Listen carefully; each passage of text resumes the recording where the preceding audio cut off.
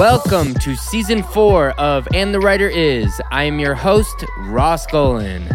I've written with hundreds of artists and writers over the years, and my favorite part of each session is the first hour when we catch up about life, the industry, politics, composition, whatever.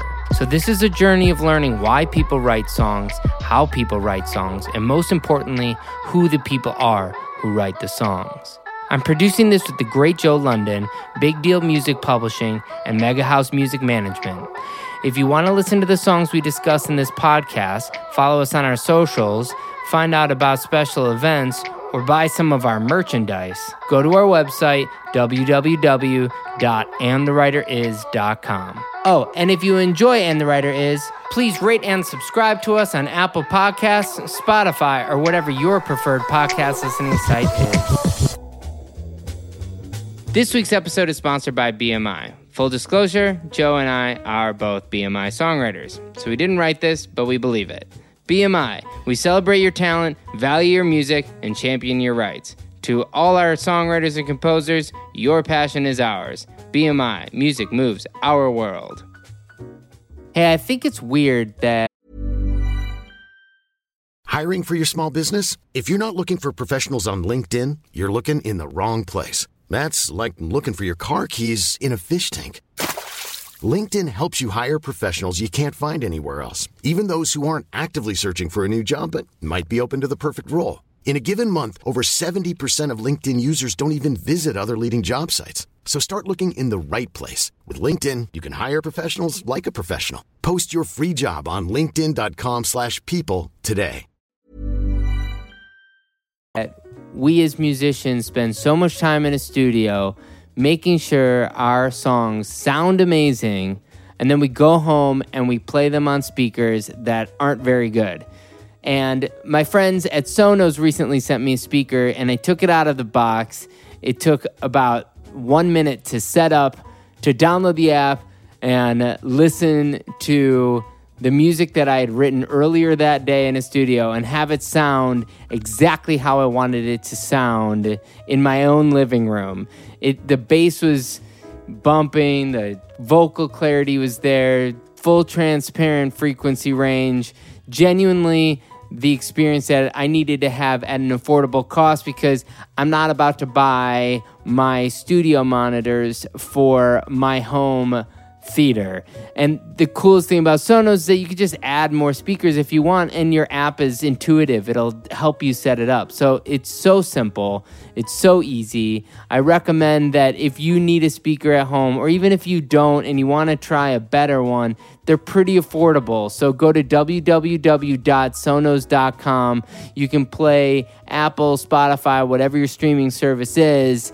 And it's just that easy. You're going to order it. It's going to show up at your front door, and you're going to open it, and you won't be sorry. Again, go to www.sonos.com. Welcome to And the Writer Is. I am your host, Ross Golan. Today's Grammy-winning super producer has taken his literal worldly background to the tippy top of the urban and pop charts.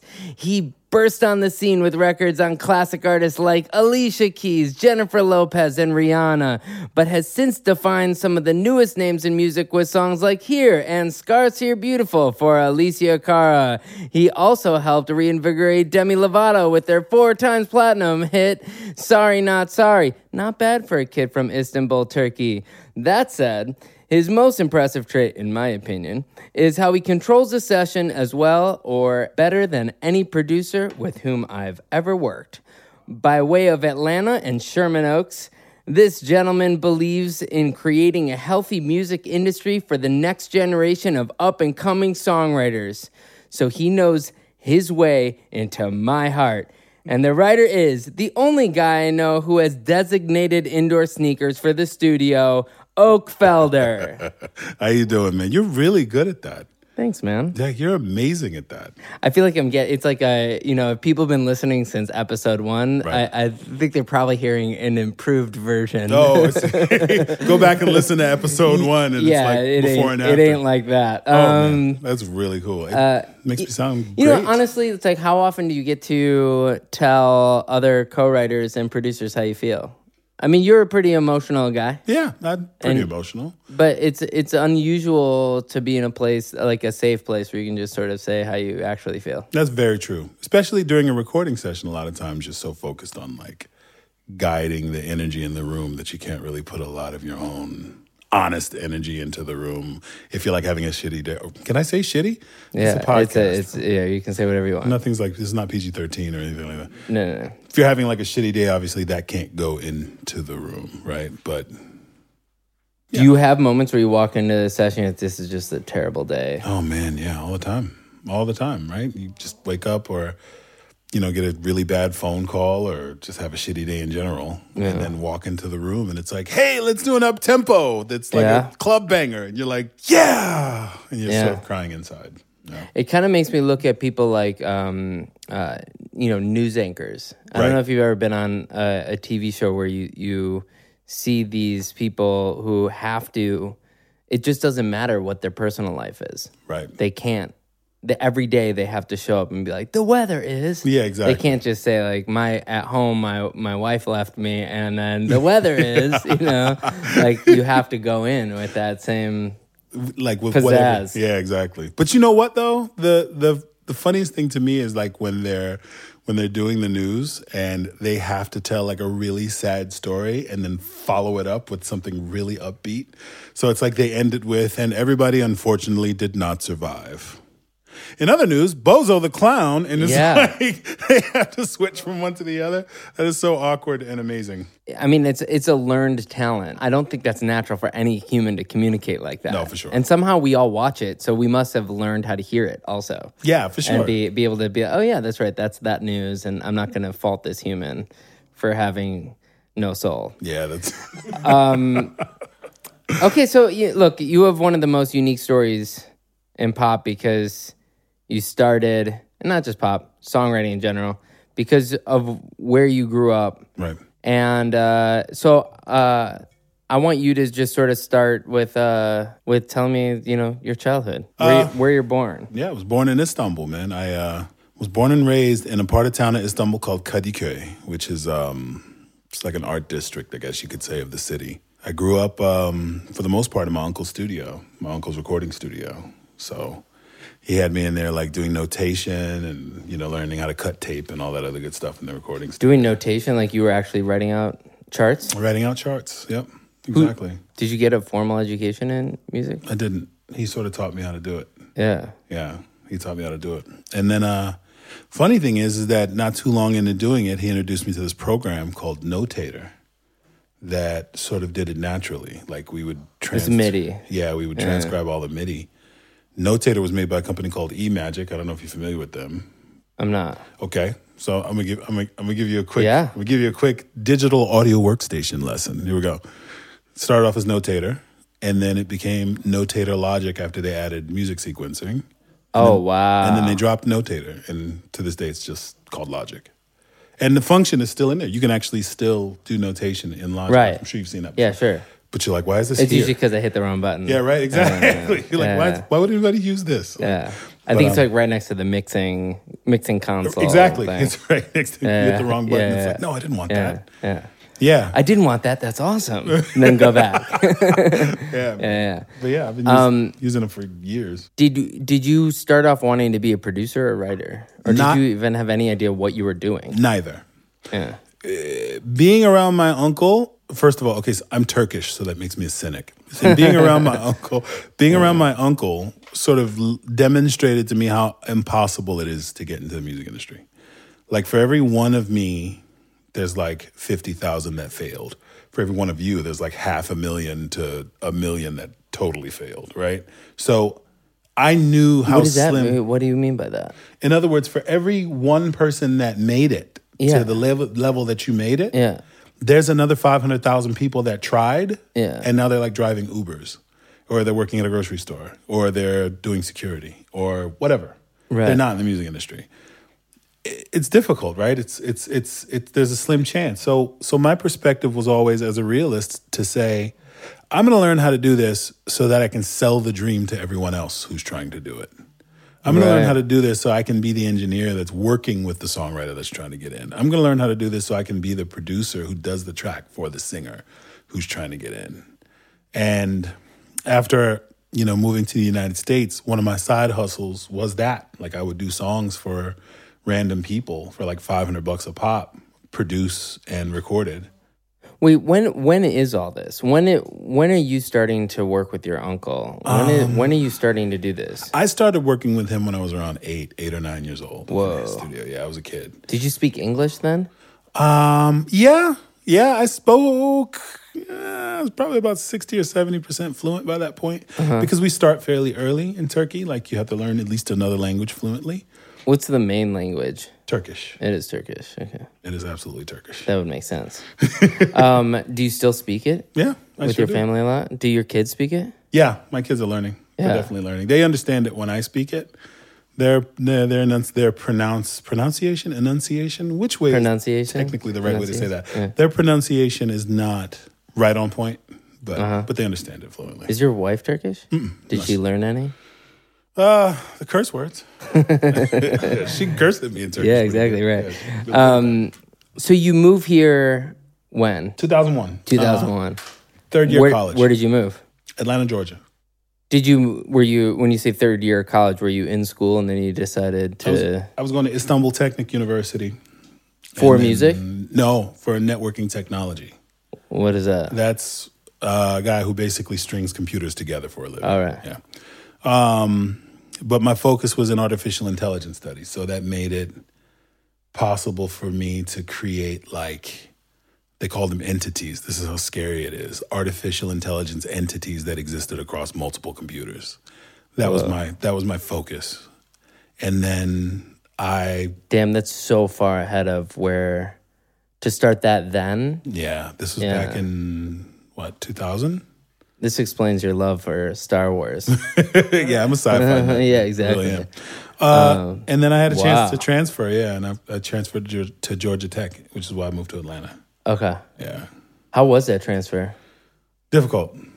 Why? Language barrier being one of them, right? So when I moved to the States, I spoke English fluently, and I could almost pass for a native speaker at that point.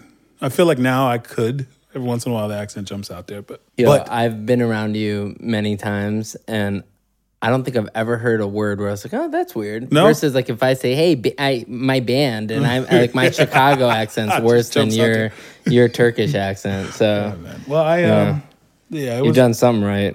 But when I first moved here, so if you know anything about Atlanta Airport, it's in College Park in Atlanta, right? So here's this airport, this international airport. College Park's a nice part of town, but some of it is in the hood, right? And so I get off the plane, and the person that's supposed to pick me up is not there to pick me up. This is 2001, so I don't have a cell phone. I have to ask for change. So I walk up to this brother, and he's like environmental services, right? He's mopping the floor. And I was like, excuse me, do you have 50 cents that I could borrow? I have to make a phone call in what was an accented English. What does that sound like?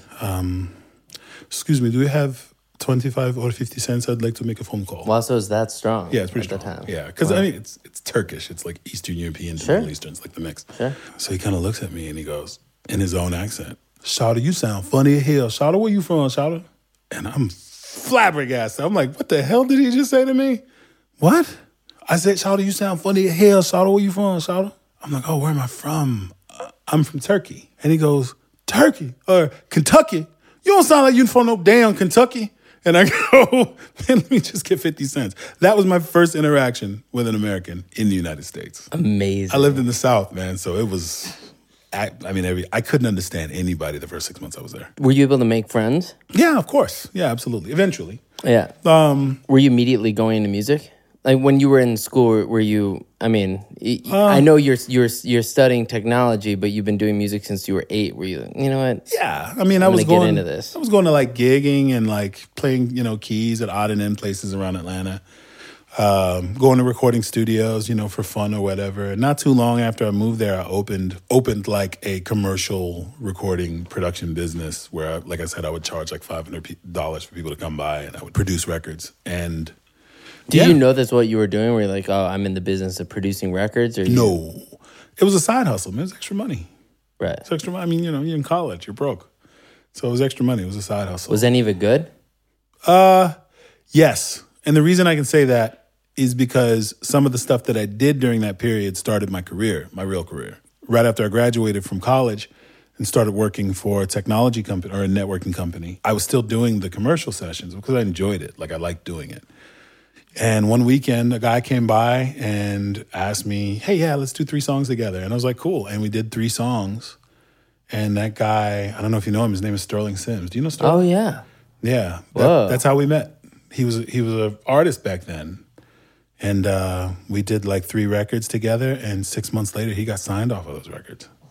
That's how my career actually started. Whoa. So were you still in school then when he got the No, deal? no, this was after school. It was after school. I was probably into the workforce by like a year at that point. But Right. here's what's funny. So I had my salary or whatever, and I knew what I was making. About 6 months into it, he gives me Sterling calls me. He says, yo, man, you want to come up to New York and meet L.A. Reid? And I'm like, yeah, that sounds awesome. Hell yeah, I'll do that. So I hopped on a plane and went to New York. I sit down with L.A. Reid. He's like, yeah, we're going to sign Sterling. I'm like, oh, man, that's great. He's like, yeah, we love your music. I'm like, oh, man, yeah, that's good, too. It's like, oh, yeah, we're gonna pay you $6,000. I was floored. I was charging $500, right? I don't think Sterling ever paid me for those, actually. No, Yeah, exactly. but I was like, you're going to pay me $6,000 for 3 songs? He's like, no, man, we're going to pay you $6,000 each. I was like, man, I'm clearly in the wrong business. I need to do what y'all doing over here. And that's when my career started, honestly, sitting in the office, talking to L.A. Reid. So are you sitting across from LA being like, I'm moving to New York tomorrow? No. Or are you like, no, okay, great, this is awesome. Send me a check. I'm going to go down to Atlanta. I'm going to... Well, yeah, because you got to remember back then, what was this, 2004? Back then, like, the urban music scene in Atlanta was popping. Yeah, it's the hottest place. Yeah, so there was no need for me to go to New York. All the writers and artists that I knew were all in Atlanta already. Right. So after that, I mean, I immediately started working with like some of the dopest names in R&B music at the time. People like Mario and Marsha Ambrosius from Floetry and Chris Brown. She's the best. Oh, she's amazing. I love her. Oh, her voice is nuts, man. But does LA remember that meeting? He does. So sick. He does remember that meeting. Yeah. It's kind of fun when you meet people on the way up who were friendly. And so you just feel like along, as you, obviously you've done a lot of work with him since. So, yeah. I mean, it's pretty cool. And you guys can always wink at each other knowing where it started. For sure, man. Yeah. I was in a meeting with him not too long ago. And did he, I bet he offered you more than $6,000. Yeah, well, you know what? He knows not to mention money while we're sitting in a room together. Right. I'm like, I just call my management about that. Right. $6,000 to show up to this meeting to talk about how much money you're going to pay me for this song. More like that. So the first... real record that I could find is 2005 with Chris Brown. It's a different level when you have a song on a #1 album. Yeah. How did that change your career at that point? Well, that song happened to be my first official release. Whoa. Yeah, that was the first record I ever had come out like that more than 40 people had heard. And I'm going to be honest with you, it didn't really change a whole lot because the hype around me as a producer was already sort of really high. So I was already making the rounds and working with like a lot of different artists. I want to say Sterling's album came out not too long after that one came out. Sure. So yeah, it changed obviously being on a #1 album. I was super proud of that fact. But when you're junior level creative, you tend to get overshadowed by like the senior people that happen to be on the song. So when people look at that record, they see, oh, Sean Garrett wrote this record. They don't see that some guy named Oak produced it. To this day, it surprises people when I was like, yeah, I produced Ain't No Way for Chris Brown. And they're like, what? You did that? Right. To this day. Still happens. But that's kind of interesting how people's perspective changes because I guess just from my experience, when you, or better yet, when you have a song right now that you show that you wrote then that might be relevant now, they might hear it with different ears because of how you have a whole discography Yeah. in between that. So when someone looks back at that now, I don't think that there's no way they have a feeling of, oh, this is one, this name is as big as the other name now. You know, at the time, if I'm seeing that for the first time, my perspective, I know Sean, I didn't look at that even for a second and think like, it's Sean's record. I mean, well, you know what I mean? Yeah. Like, no one who sees it for the first time feels that way. I'd say that now, for sure. But that's by virtue of the fact that I've had whatever career I've had between then and now. Did you expect it? Was your goal did you have a specific genre you wanted to work in? Well, here's the thing, man. When you are a black record producer in Atlanta, Georgia, there's pretty much only one style that they're going to accept from you. So people are surprised to learn that the industry is still very much a segregated industry. Not because there's a prejudice or not because there's like a racism, but because that just sort of naturally is how it shakes out. Right. I noticed a couple of years ago. So do you know Seven Streeter? Yeah. You know Julia Michaels? Yeah. Two sides of the same industry. One of them is an urban songwriter and artist. The other one is a pop songwriter and artist. 3 years ago, although everyone in their respective sides of the industry knew who they were, they did not know who each other were. They didn't know each other. Because at the time, I remember asking Julia, do you know Seven? She was like, no. And I remember asking Seven, you know Julia? She's like, no. Yeah, you get what I'm saying? So the music industry very much is still sort of split, like between black and white. Right.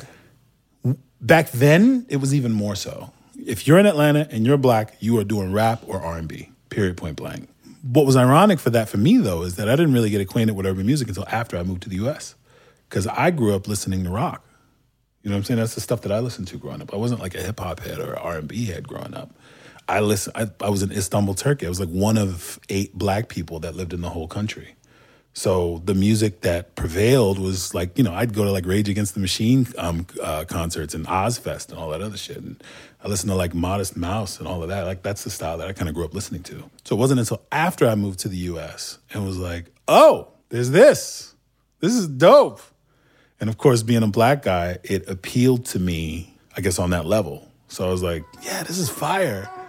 And then learning how to do it and produce it. But prior to that, no, man, I grew up not really exposed to it.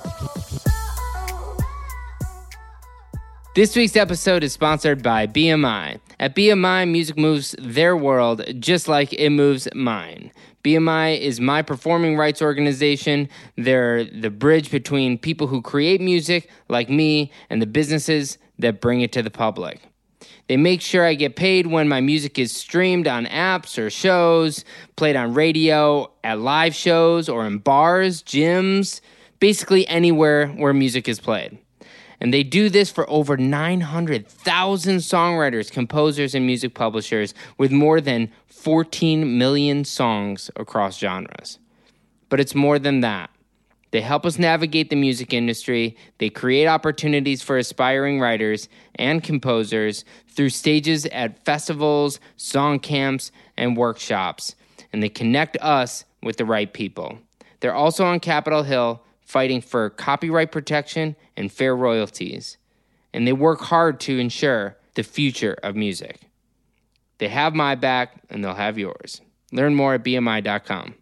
Listen, recently I had a friend who told me, hey, you got to have a speaker in your living room that's as good as the speakers that you have in your studio because you're spending all this time writing and recording music for a living, and then you want to play that music for your family and friends. So you don't want to shortchange the speakers that you listen to your music on just because you're not in your studio when you're at home. So recently, Sonos sent me a couple speakers, and they're bananas. I mean, truly, like it's what we've been playing my new album, The Wrong Man, on for all of our friends and family who come over, because the vocal clarity is great, the bass is great, a true spectrum of that's clear and transparent, and it's so easy to set up. You take it out of the box, you turn on the app, and it's basically right there for you. You can add whatever speakers you want to it if you want to build a bigger system. But the gist of it is that it's so easy, it's so easy to get. It's so easy to set up. Go to Sonos.com if you want to grab a speaker, 2, 3, whatever you want. But trust me, that is the best speaker that we have had that is not in my studio. So again, thank you, Sonos, and trust me, go grab some.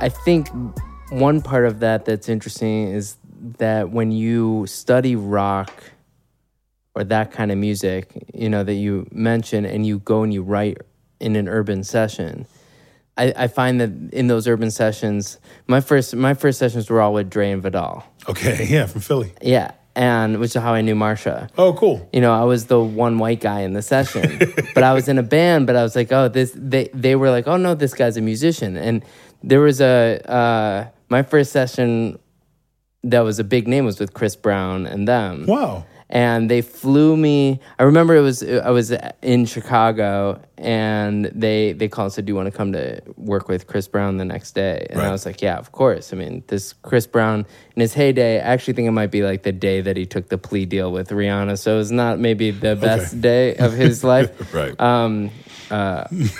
But I remember going, and there was this, you know, it was an entourage of people and all this, and there was one white guy out of 20 people there, and it was me. Right. And somebody went up to Dre and Vidal, was like, yo, you got to get rid of that guy. Word. Like, before we ever started writing or anything, they're like, no, trust me. He's like, he's cool. It'll help the songwriting for, you know, you want him to appeal to some white people. Then, like, I mean, I always figure I wrote maybe the whitest of Nicki Minaj songs, you know? And it's like, yeah, it's like a monstrous plaque sitting up there. but you know what I mean? Much. It's like, I think that there's like this giant gray area where you can live, where if you do land in the middle, then that makes your urban songs, when you go to Atlanta, having your background, that's going to make them cross over easier, because you're naturally thinking like, oh, well, but check out this one kind of Modest Mouse guitar line to build this track off of. Right. Just like I'll be, you know, naturally I'm going to, I'll naturally sing things that sound probably more like a Weezer melody than like a Ludacris melody. So, you know, those things really, if you land in between genres, especially now, I mean, then it was even different because there were still aisles in stores. Right. But right now, it's like if you land in the middle, more. Yeah. You know, you win. You almost win having the background if you have the opposite background. I mean, look, that was definitely a benefit for me, man. I call it the salt on the caramel. I think everybody's so used to making things that taste sweet, and if you come from a salty background and add what you do, yeah, it's unique and it's awesome and it's balanced. I'm Sandra, and I'm just the professional your small business was looking for. But you didn't hire me because you didn't use LinkedIn Jobs. LinkedIn has professionals you can't find anywhere else, including those who aren't actively looking for a new job, but might be open to the perfect role, like me.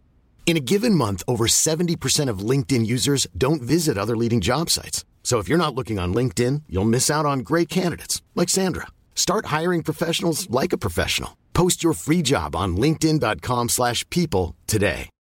Millions of people have lost weight with personalized plans from Noom. Like Evan, who can't stand salads and still lost 50 pounds. Salads generally for most people are the easy button, right? For me, that wasn't an option. I never really was a salad guy. That's just not who I am. But Noom worked for me. Get your personalized plan today at Noom.com. Real Noom user compensated to provide their story. In 4 weeks, the typical Noom user can expect to lose 1 to 2 pounds per week. Individual results may vary. Right. You seem to have had a really a good childhood. You speak very fondly of your family home and all that. Yeah, sure. Yeah, definitely, man. I mean, I had my difficulties growing up. You know, anybody does, right? But like what? Oh well, the challenge of being, like I said earlier, literally one of the only black people in the whole country. Like, yeah, you know, there might be, and you might not be the smallest human. Not the smallest human on earth. So like they're definitely noticing. Yeah. So I stood out. Whether I was famous or infamous. I definitely stood out while I was there. Yeah. Why would you say infamous? Were you aggressive or something? No, like wasn't what aggressive. is it? What does infamous mean? Well, what I mean by that is when you're unique and you stand out, people are going to either really like you or really hate you. Oh, wow. You know what I mean? If you don't stand out and you blend in and people like you, they just kind of like you. If they don't like you, they say, I don't know about that guy. But if you stand out and you're a sore thumb, people tend to have stronger opinions. So it takes less action on your part for people to form that strong opinion. Did you think that there was racism in Turkey? Yeah, for sure. Definitely. I think that it's not as defined and as pronounced as it is here in the United States. Racism is a strong word. There were people that definitely had a prejudice. They would prejudge you based on how you looked. And sometimes it wasn't negative. Sometimes they would just automatically assume that you could sing, or they'd automatically assume that you were great at playing basketball or football, which I happen to be a good football player, but like they tend to believe that you were, they'd put the stereotype on you. Or sometimes it would be ignorance, man. Like one time I was on a bus, I was maybe 14 years old. This little Turkish girl is like staring up at me, and then she goes like this on my leg, because I was wearing shorts. She rubs her finger across my leg and then looks at her finger to see if the blackness had rubbed off to her finger. And I thought it was funny at the time, right? It's ignorance. It's innocent ignorance, right? But then there's some people over there that sort of get cues from people who have a little bit more experience with the ugly side of racism, and they emulate it. There are those people there too. There are those people everywhere, in my opinion. Did you ever feel any sort of racism with, in the music industry? I get the genre segregation, but did you ever feel any racism? There have been times when certain A&Rs, especially early in my career, wouldn't give me a shot on certain projects just because of me being a black guy. Like if I was new and they hadn't really heard anything I'd done, they sort of judged me as soon as I walked through the door. Like, I'm here to work on, I'm not going to name projects because then you'll know what A&Rs I'm talking about, right? I'm here to work on this pop female that you have. You? Really? You do? Where are you from? Istanbul. You're, what? You know what I mean? So, yeah, I definitely encountered that. And it was like, nah, I don't want to give him a chance. Do you work with those A&R people now? I try not to. I try not to have... I hold a grudge, man. I try not to have contact with any of those people. You hold grudges? Yeah. Why? I'm an emotional person, like you said earlier. Yeah. I'm a very emotional person. Yeah. So I definitely hold grudges. So, after 2005, you write a bunch of records. You write a lot more records. You have a bunch of records that do well. And then you meet Pop. Pop Monzel. You got to go down this, I need to know about, if you guys, here's your infamy, you guys become Pop and Oak. It's hard to get, that's as big of a name in pop since I've been working in music, Man, listen. Tell me the story of Pop and Oak. Pop and Oak was the result of an argument I was having with my then manager. So do you remember Icebox by Omarion? Yeah. And you remember that was one of the first records that incorporated... That record. Great song, right? Yeah. But what made that song such a forward-thinking record is that it incorporated what would usually be in trance music into an R&B song. Like this arpeggiated synth. You didn't really hear that in R&B prior to that. Right at that point, R&B started making this shift to like a more electronic thing, right? 4 on the floor... Pop music. Everybody's moving in that direction. Let's move away from R&B music and do pop music. Unless you were doing pop R&B, you were doing old school R&B. Like this was the thought process, right? And so my mentality, being the guy who grew up listening to rock music and pop music and alternative music and like Tricky, not Tricky Stewart, but the European Tricky, like listening to all that kind of stuff, I was all for that shift. I was like, this feels natural to me. I mean, I love R&B music, I love urban music, but this feels more natural. So I'm telling my manager, I really want to focus on this. And he goes, well, why don't you want to stay with urban music?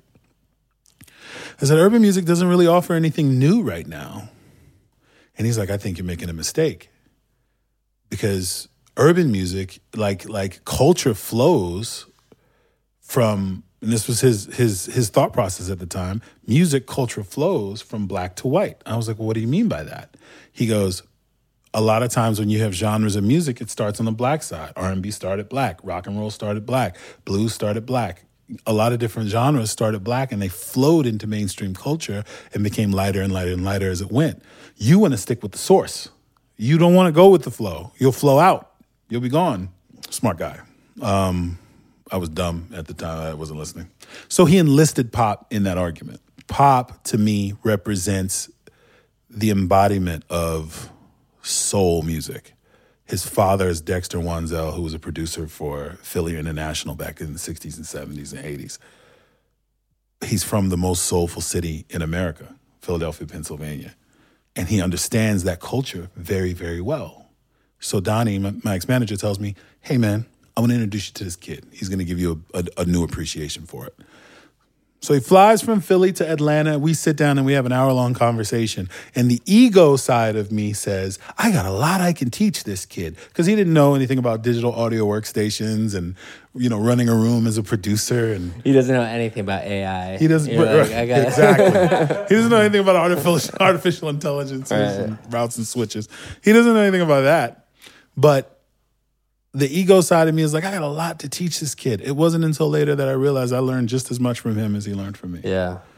And he grew up with it too, and in such a professional way. Yeah. That there's something with people who grow up with that as their second language. For sure. So they understand things like recording and touring in a way that you there's nothing. It's our parents aren't famous musicians or weren't involved in it, so. Of course, we're not going to have that language. Yeah, exactly. But that's his. That might be his first language. Exactly. So that's a great partnership there. No, he definitely brought a lot of appreciation for like the root of urban culture to my world, and I brought a lot of appreciation for sort of more alternative culture to his world.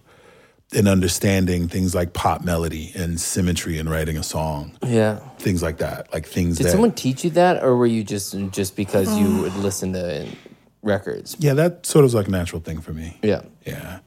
I don't I mean, you can be taught like that. when everyone, obviously we talk about things like song math all the time or composition or whatever you want to call it, but I guess when you're doing charts all the time, when you're 8, right, you're probably really good at being like, oh yeah, this A section comes back again. Exactly. You start to emulate what you know. So Exactly. I think some people don't want to actually do the basic homework, so they miss out on it. I mean, that started early for me, man, just growing up in a studio. Yeah. So the concept of sequencing was I guess when you think about it, your uncle too being in, it's like both you and Pop were able to... We have that in common. Yeah. We definitely have that in common. I think that's why we connected, because we both kind of came from a background that made it a second nature thing. Yeah. So how quickly after you guys started writing together did you start having success together? Almost immediately. I want to say Your Love was like the 5th or 6th record we ever did together. Okay. Which wasn't intended to even be a record that saw the light of day. It was, it was something that Pop recorded the hook and attached it to an email to send to himself, forgot to send the email. Later on in the day, sent an email to Nicki, because he'd had a relationship with Nicki from a long time ago. Sent an email to Nicki about something unrelated, and that song was attached to the email. And she hit him back saying, yo, this is dope. And then she wrote verses and sang the hook. But she was hesitant about putting it out because nobody had ever heard her sing before that. Right.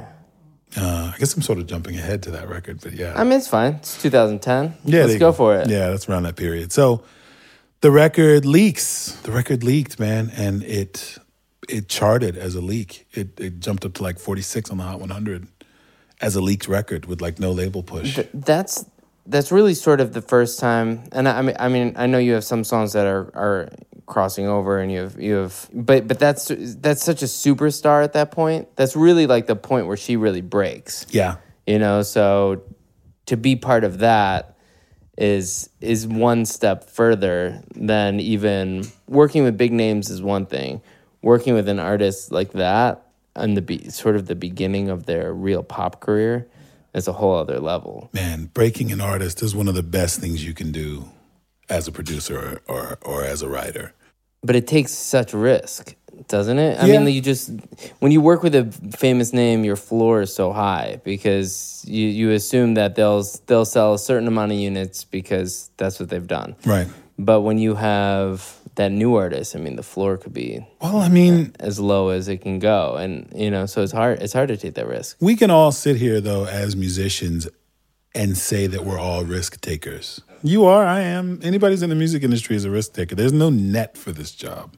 Yeah. You fail. But I'm happy. I'm happy that I was able to, because it was her first successful single. And I think it was the record that sort of put her in the mainstream. She'd had features prior to that, like that Monster feature she did. Right. With I mean, obviously that really put her on the map as a rapper. But as an artist, I feel like Your Love put her on the map. Did you feel pressure to repeat after something like that? Or was it sort of, are you in this mode of just creativity where it's like, oh, well, this is just sick, this is happening over here, I'm in a studio? I mean, you don't seem to be that affected by outside pressure, but am I wrong by that? Not at all, man. I'm not. The only pressure I have is for delivering for the artist the day of. I get nervous before sessions. Oh, interesting. Yeah. So you prepare a lot before an artist comes in? Yeah, or? I prepare a lot. I do a lot of homework on the artist, and I do a lot of mental preparation. But I'm a nervous wreck before every session. That's the extent of pressure. But as far as like repeat success and catching another hit and I mean, obviously we all want to catch big records, but I'm just glad to be able to make a living making music, dog. And if I catch a hit along the way, then I catch it along the way. Why are you and Pop? Why did you go sort of your separate ways? Or maybe you guys didn't really go your separate ways, but Pop and I were managed by the same person for a long time. Pop made a decision to sort of go another way regarding that. And right around that time, I wanted to explore different avenues and do different styles. Mm-hmm. There were certain artists that I was really interested in working with that Pop didn't have the same interest. But the truth is that throughout our careers, we always were separate producers. We've always been that. Like, there are records that he's done on his own. There are records that I've done on my own that did well in whatever perspective, genres they're in. And every once in a while during that period, we would come together and do stuff. But me and Pop have never been a formal partnership. Like, we just genuinely fuck with each other as people. Yeah, and everyone just started calling, everybody just assumed. It's everyone else is saying like, oh, Pop and Oak. Right, exactly. And it's not necessarily, well, yeah, cool, we're, Like, people would probably assume that Jimmy Fallon and Justin Timberlake were like a formal group if you took that thinking to that level, right? Me and Pop are just really close. Like, we're really close friends. So it's like, hey, man, what are you doing? Oh, man, I'm doing such. Hey, why don't you come over to the studio, man? Let's cook. Because he and I bonded over that. He's a really good cook. Yeah. And I'm a really good eater. See what I did there? I like that. See that? I like that you came into our kitchen and the first thing you thought of is like, oh, I could cook some food in this place. Oh man, you have an amazing kitchen though, bro. Come on. It's another. I mean, look, man, it is so. You say, yeah, it's great to break an artist, Right. but I've had a lot of singles for artists that are major label artists that are new artists, and it just didn't work for one reason or another. And it seems to have happened multiple times for you. So why does Here work? Why do Alicia Cara songs? How did that break through? She is unequivocally herself in all of her music. I'd be lying if I said to you that every artist I worked with was the same. I do know that some artists have a caricature of themselves that they project. I know that. I'm not going to name any names because you and I both know a lot of the same people. So I don't want to get shot. But there are some people who, as artists, put on a little extra something and then they project that out there. And not that they're being disingenuous or being fake because, you have to have yourself in the music that you make. But at the end of the day, it's wrestling, in my opinion. It's wrestling.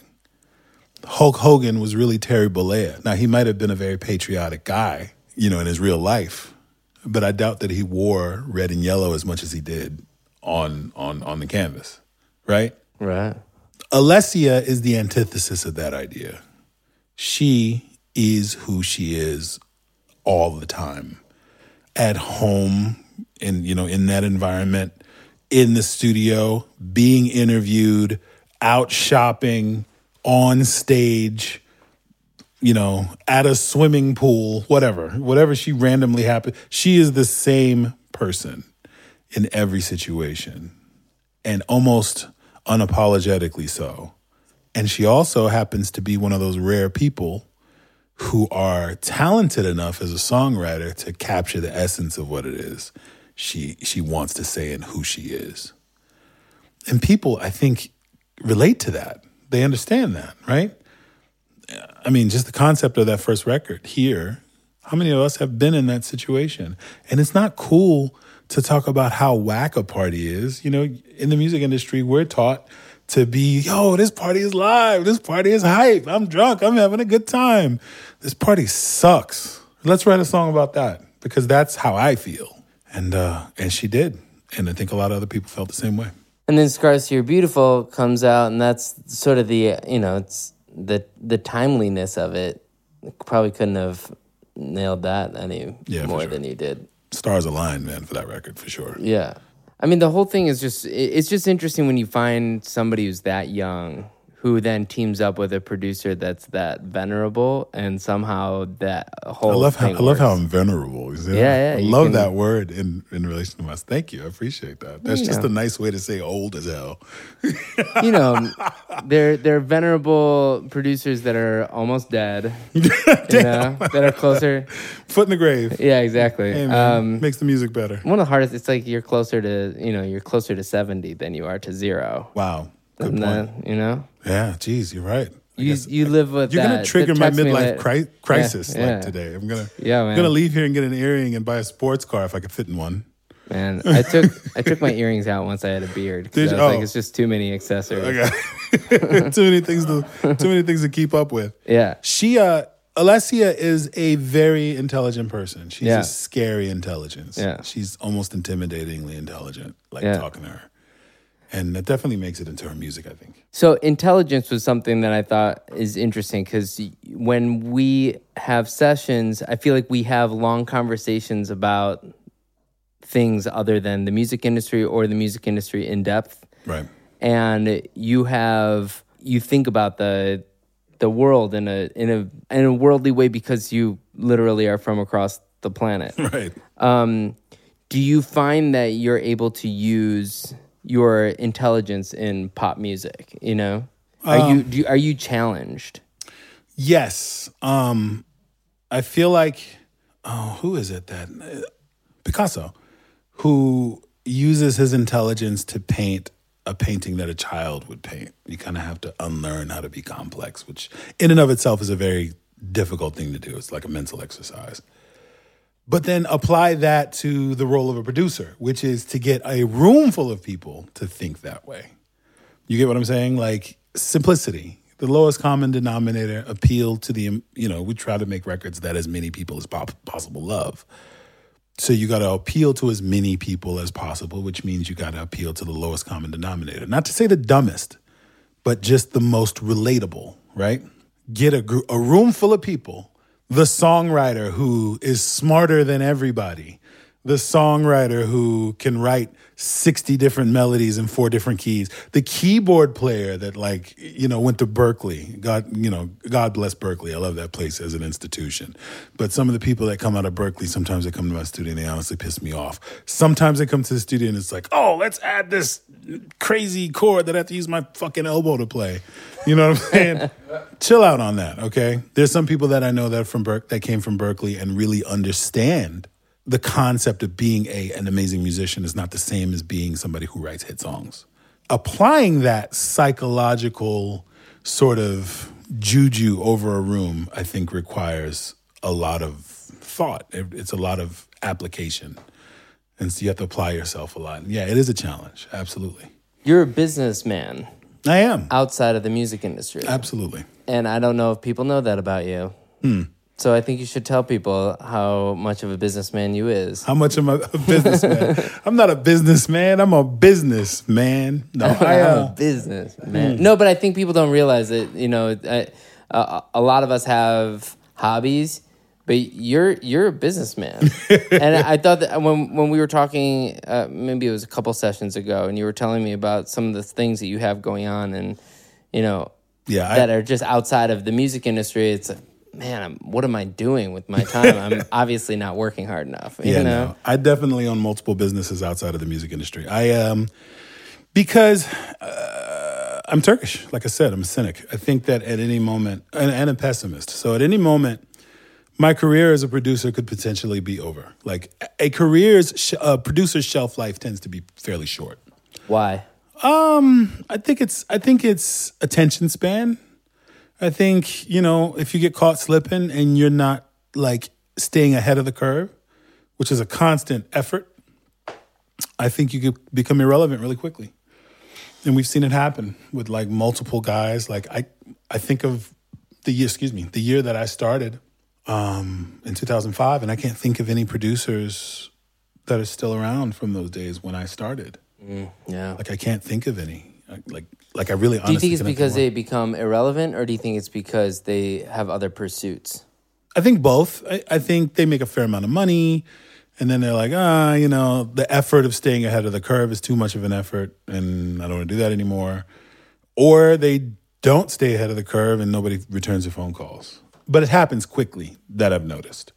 All the producers and writers that I know that sort of aren't in the game anymore, they all told me, man, one day it was all good, and the next day my schedule was just empty, and I could not fill it.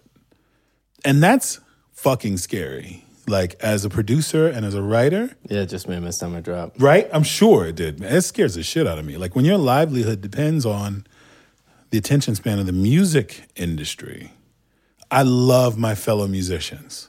And when they're together to do something that's worthwhile, like the Music Modernization Act thing that you so amazingly helped organize, kudos, man, for sure, for that, by the way. Doing it. You absolutely killed it, man. But when we put our heads together and we want to get something done, yeah, we can definitely do that. But sometimes we can be real mercurial people, man. We'll watch a show for like 30 seconds and then pick up our phones and look at Instagram and miss half of it. You know what I'm saying? Like that's us. Your livelihood can't depend on that. So a lot of the money that I've made over the years has gone into other pursuits and other businesses. Like I'm opening a cigar bar in Atlanta that's opening in January. And I'm looking forward to that, actually. I'm really looking forward to that. I don't smoke that often, but I will be there. Come on, man. And I will smoke a cigar with you for that. We're going to have cigars and hookah. It's going to be awesome. Oh, we were with our friend Nick Jonas last time. He brought some quality cigars from Cuba, so that was very nice of him. Yeah. So in this next segment, yeah, I'm going to list 5 people, and you just tell me the first thing that comes off the top of your head. Oh, geez. I hate these. All right. I hate these. It's like a terrible Rorschach test. That's what this is. All right. L.A. Reid. Career starter. Pop Wenzel. Brother. Sterling Sims. Hell of a drinker. He's the only guy I know that can drink more than I can. No, seriously, he'll drink me under a table, and I can drink, bro. Seriously. One of my first sessions, I think, was with him. Also, it was with the Stereotypes. Oh, really? Yeah, he's close to them too. Yeah. He's great. I know we talked about her, but Alessia Cara. Prodigy. Lucas Keller. Oh, man, the first word that comes to my mind, this is terrible. I love you to death, Lucas. Bulldog. Yeah. Yeah. I'm glad that I'm on his side. Yeah. I'm really glad that I'm on his side, because otherwise he would scare the hell out of me. And I'm 6'5". Yeah. What's something that you would tell up-and-coming songwriters? Give me What's a call. Advice? There's no other way to do it. Just call me. Really? Yeah, just call me. Anybody else, including Ross, they're not going to help you. No, I'm kidding. Well, you have a publishing company. You are. I do. I said in the intro that you're looking out for the next generation of writers already, even though you are actually really young, regardless of what you think. But you're already looking out for them, and you're already building a publishing company, and you've signed. You have the house in Sherman Oaks with the studio. You have rooms where multiple people are making music. Absolutely. So why are you doing that? And Be careful when you offer that, by the way, because you're going to get a lot of listeners on this. And so for all you guys, knock yourself out. Go for it. I'll give you my email address. No, Right. I am a teacher, man. I really am. I'm sort of naturally a teacher. I can be long-winded and full of myself, and I think those are the two prerequisites to be a teacher. So, A true professor. yeah, exactly. But on top of that, man, like, you know, we've both been through so much bullshit in the music industry. How awesome would it have been to have a person sort of guiding you that had good intentions? Right before I moved to the States, my uncle told me something that I never forgot, man. He said, I want you to pay attention to one thing. Over here, being in Turkey, if you sign a shitty deal, the fault is on the person that gave you the deal. Over there, if you sign a shitty deal, it's your fault. Whoa. And that scared me when he said that, because it's like, not to say that there's a lack of morality in the United States, but I can definitely say that I've witnessed a lack of morality in the music industry in the United States. So my goal was to give people a safe haven. Like, look, you're not going to get screwed. You're going to have real opportunities. Like when I first signed the Orphanage guys, Trevor and Zaire, or William Zaire Simmons and Downtown Trevor Brown, I told both of them, you know, you're going to get an opportunity to be in almost every session that I'm in so that you can get, you know, the credits that you're going to need to then go off and have your own careers. And whether that means you continue to work with me after that or not, you will have had that stepping stone to get to that point. And I feel like, man, if you put good energy out, you get good energy back, right? Yeah, that should inspire some loyalty too. I think when you open up doors for people and... But isn't that the point? You know, yeah, sure. Like, why sign somebody if you're not going to open up doors? Right. Unless your only intention is to bleed them dry. And I can't think of a more evil thing to do to a human. Let me just take you and your dreams and benefit off of it and then discard you when I'm done. Ugh. Like, there's a special place in hell for those people. So my goal is to create like a center for gifted students, right? Sort of like Charles Xavier's. Where? Sukasa, my studio.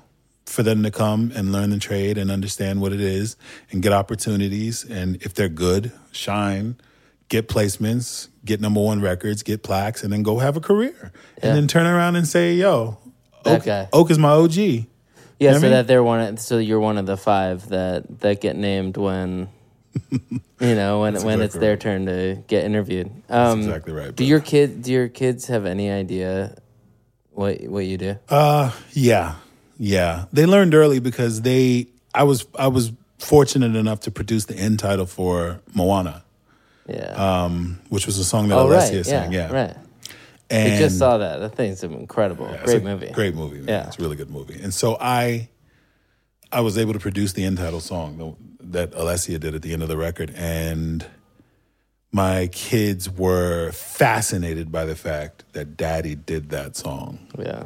And they're like, well, what does it mean you did that? My oldest one especially, he's 5 now. He's like, what does it mean you did that song? Can you show me? I was like, sure. And then I went in the studio and Yeah. did a track, and he was like, oh. And I'm like, you better not think about doing it. You go be a lawyer or a scientist or a doctor No, or but for something. real though, if they wanted to do it, you'd support the hell out of it. Of course I would. Yeah. Yeah, of course, man. I mean, it would scare the hell out of me, but yeah, of course. Yeah. It would. Because... But why, you think medicine's a more stable career these days? It's not about career stability, but if you're a musician, you don't have a choice. If you're a failing musician, you're going to continue to be a failing musician because you love music. Yeah. How many like guitar players that we know that are okay are still gigging for $50 a gig, barely getting by because they love music? Like, music is a very harsh mistress, man. Like, if she likes you, then, you know, we're lucky. She likes us now. I think that's that John Coltrane thing where he was married a couple times. It was like, you know, whoever he marries is the mistress. He's, you know. Music is the wife. Yeah. Yeah, man.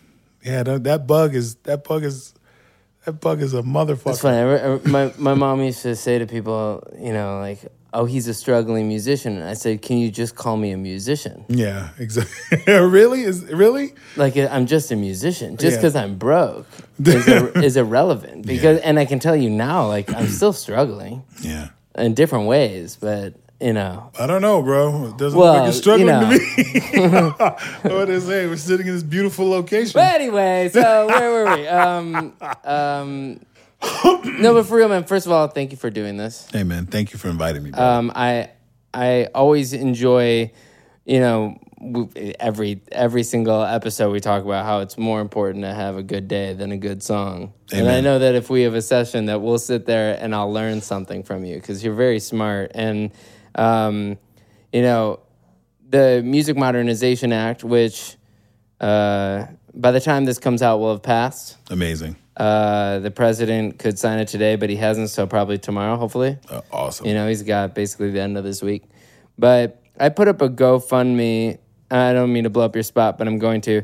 I put up a GoFundMe for one day, and we raised, I think like $18,000 in a day. Yeah. But because of that, I was able to buy billboards in Portland and Salem to troll Wyden, and bought, we helped pay for different things throughout the country for, stuff in Colorado, stuff in Virginia, stuff in Boston, and the reason why I said some cities, some states is because they were more spread out. Right. But really started to look at what we could do with that. But you were very generous in your donation, and thank you. I think what it says is that none of us are fighting for the Music Modernization Act so that we get paid more.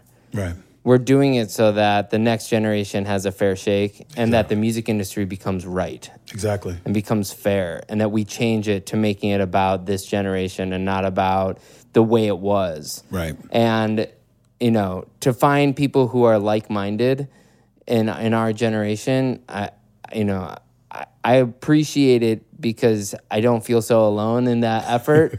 Right. And it was nice to see.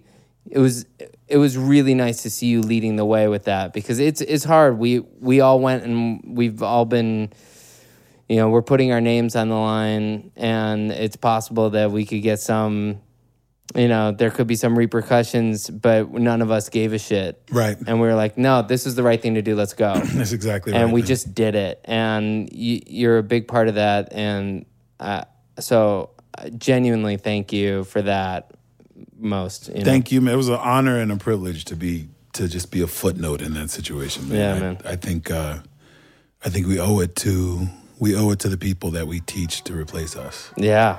We owe it to them for sure. Yeah. Well, you're a good teacher. Thank you. And have a good session today. Man. Thank you, man. Right. I appreciate it.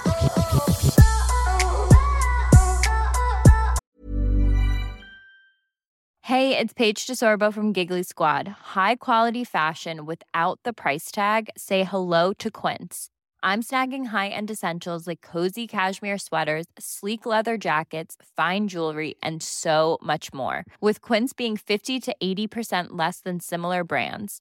And they partner with factories that prioritize safe, ethical, and responsible manufacturing. I love that. Luxury quality within reach. Go to quince.com/style to get free shipping and 365-day returns on your next order. Quince.com/style.